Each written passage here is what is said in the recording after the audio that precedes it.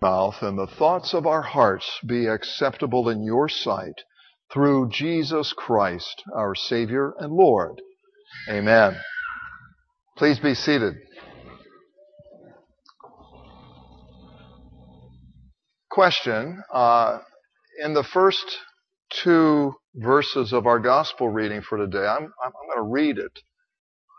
And you tell me what's the subject of the sentence and what's the verb. Okay? In the 15th year of the reign of Tiberius Caesar, Pontius Pilate being governor of Judea, and Herod being tetrarch of Galilee, and his brother Philip, tetrarch of the region of Iturea and Trachonitis, and Lysanias, tetrarch of Abilene, during the high priesthood of Annas and Caiaphas, the word of God came to John, the son of Zechariah, in the wilderness. Where's the subject there? The word of God. Okay, and the verb? It came, right? The word of God came. What good news that is. Nothing happens, spiritually speaking, and really, temporally. Nothing happens until God speaks. He made the world by speaking. He raises the dead by speaking, makes the lame walk by speaking. When the elements are consecrated, the bread and the wine, somehow in a way we don't understand, by the power of the Word, it's His Word, not mine, the very body and blood of our Lord are present in the meal. When we baptize, we don't just speak any old words over the baptized. We speak the Word of God, the name of God. God puts His name, Father, Son, and Holy Spirit, on the individual. That individual becomes God's child. This is the power of the Word. This is what's happening in our gospel reading for today. And so we read on, verse 3, and he went into all the region around the Jordan. And so he's what we would call a peripatetic preacher. A peripatetic philosopher in ancient Greece was one who would walk around and teach. And so John is walking around, preaching, he's proclaiming, but he's keeping near the Jordan because that's where the water is. And notice he's proclaiming a baptism. He's preaching baptism. It's that important. It's not just symbolic. It's the real work of God. This isn't Christian baptism, but it's a preparation for Christian baptism. He's preaching a baptism of repentance for the forgiveness of sins. We'll say more about that in a moment. As it is written in the book of the words of Isaiah the prophet, meaning this is predicted, the voice of one crying in the wilderness, prepare the way of the Lord. It's a plural command. You all prepare the way of the Lord. So how do we do that? How does one prepare the Lord's way? Make His paths straight. Every valley shall be filled, and every mountain and hill shall be made low. I take it to mean that the sins of omission, all the deficiencies of the people, will be wiped away. And all the sins of commission, all of the excesses of the people will be wiped away.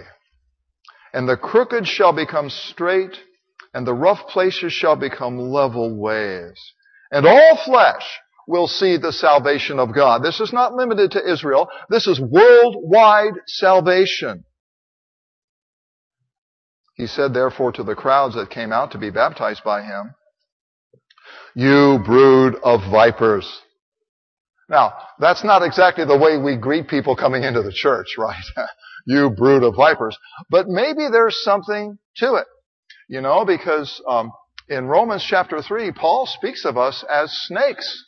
That the poison of asps or vipers is under our lips. That we say things that literally can kill people.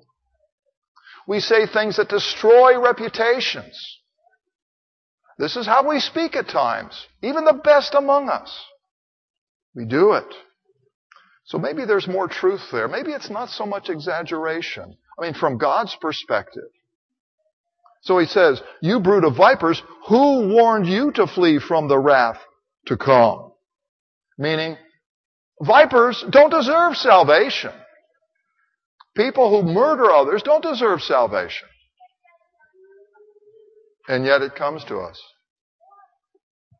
Well, I don't have to tell you, but I will, that people today, including perhaps some of us, have a problem with the wrath of God. And that's point number one.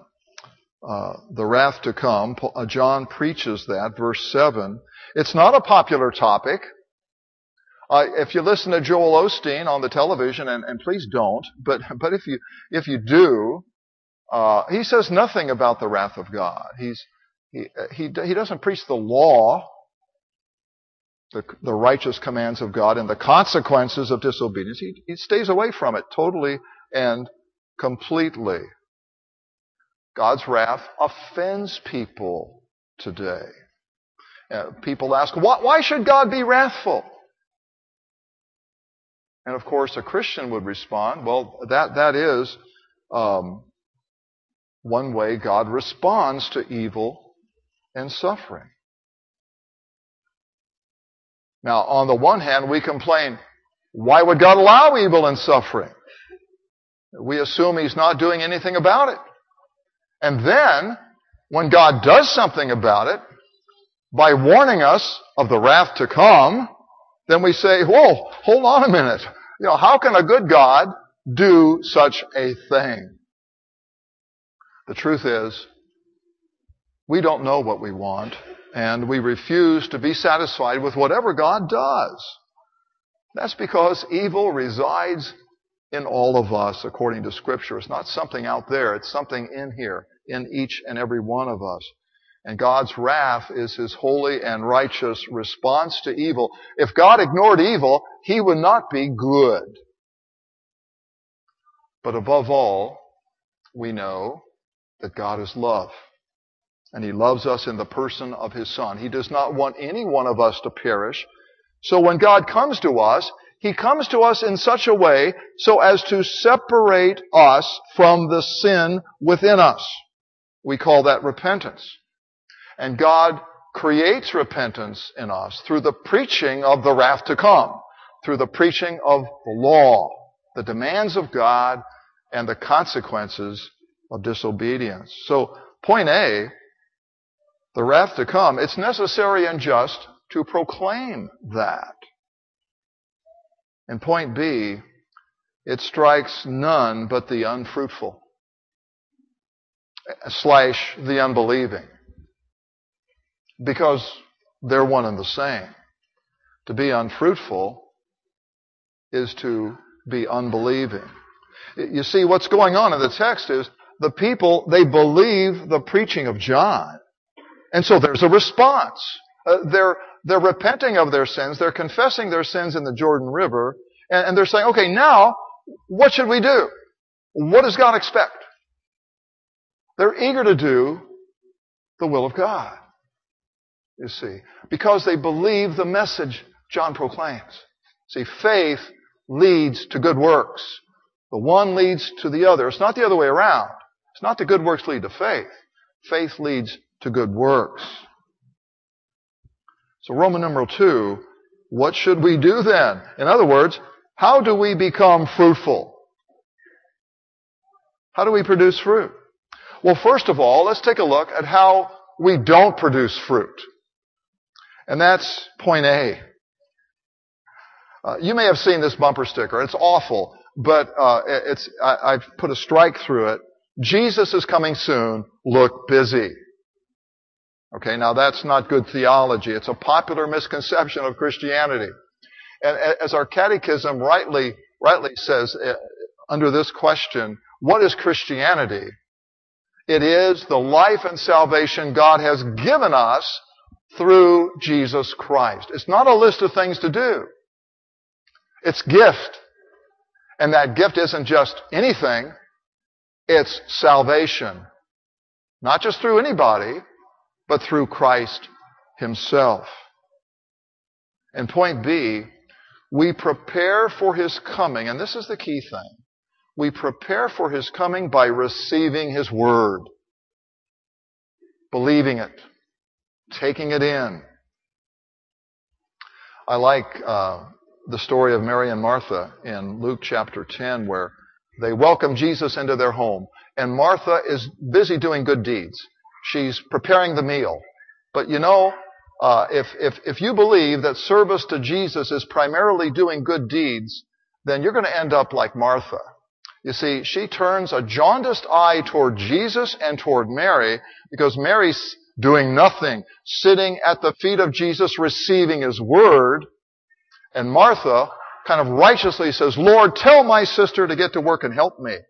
You see, if you believe that Christianity is about what you're doing for God, you're going to cast a very jaundiced, critical eye toward everyone around you who's not doing what you're doing. It turns you into a judgmental Pharisee, if that's your view of Christianity. We believe, according to Scripture, that Christianity is all about receiving what Jesus has to give you. The best way to welcome Jesus into your home is to receive what He has to give you. And that's His Word.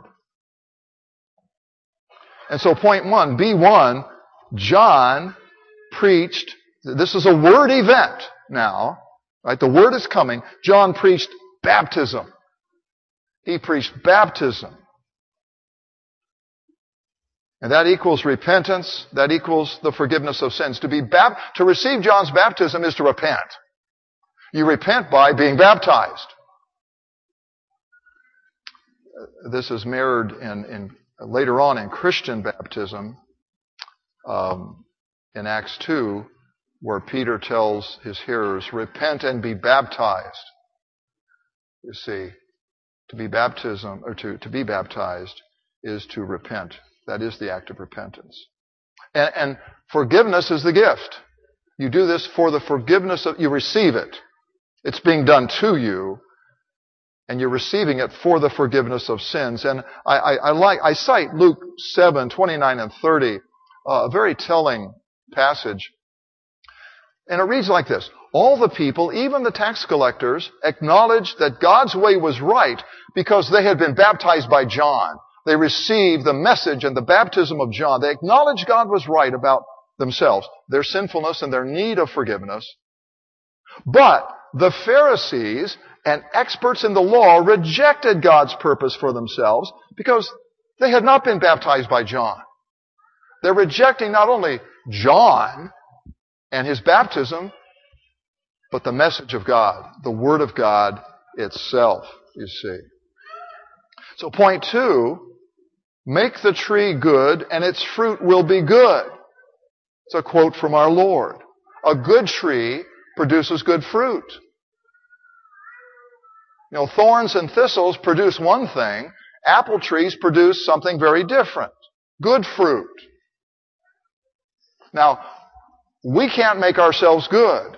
And this is the importance of the gospel. God declares us good. He declares us righteous in His sight. We may not look any different than anyone else, and at times we don't act any different than anyone else.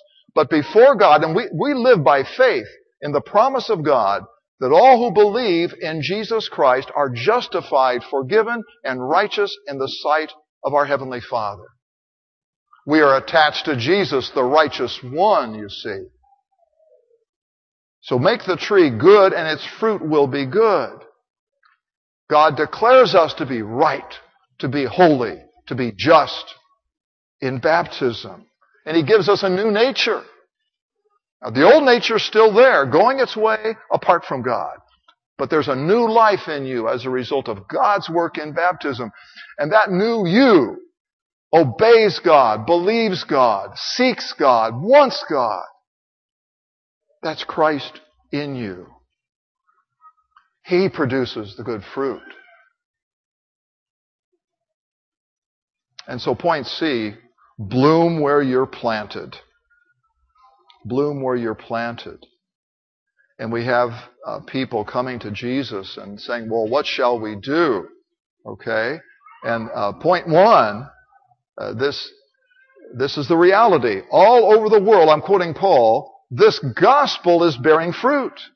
See, we don't produce the fruit ourselves, but God at work in us produces the fruit. The gospel, the message of salvation produces the fruit. Just as it has been doing among you since the day you heard it and truly understood the grace of God. I cite 1 John 4 there. We love because He first loved us. It all begins with God, not with you. Luke 6:36, be merciful as your Father in heaven is merciful. It all begins with the Lord. He's merciful to us, and now we're equipped, we're motivated, we're empowered to be merciful to those around us. And point 2, let each one remain in the same calling in which he was called. In the same calling. Remain there. You don't have to switch jobs because you're a Christian. You don't have to quit your marriage because you're a Christian. People actually consider doing that because they have a new life. I start over again. No, you remain in the calling in which you were called. And that word calling in Latin, vocatus, we get our word vocation, like vocational training and that sort of thing. Luther taught that vocation, a calling from God, was not limited to priests and nuns and monks. Everyone has a calling from God. All of us do.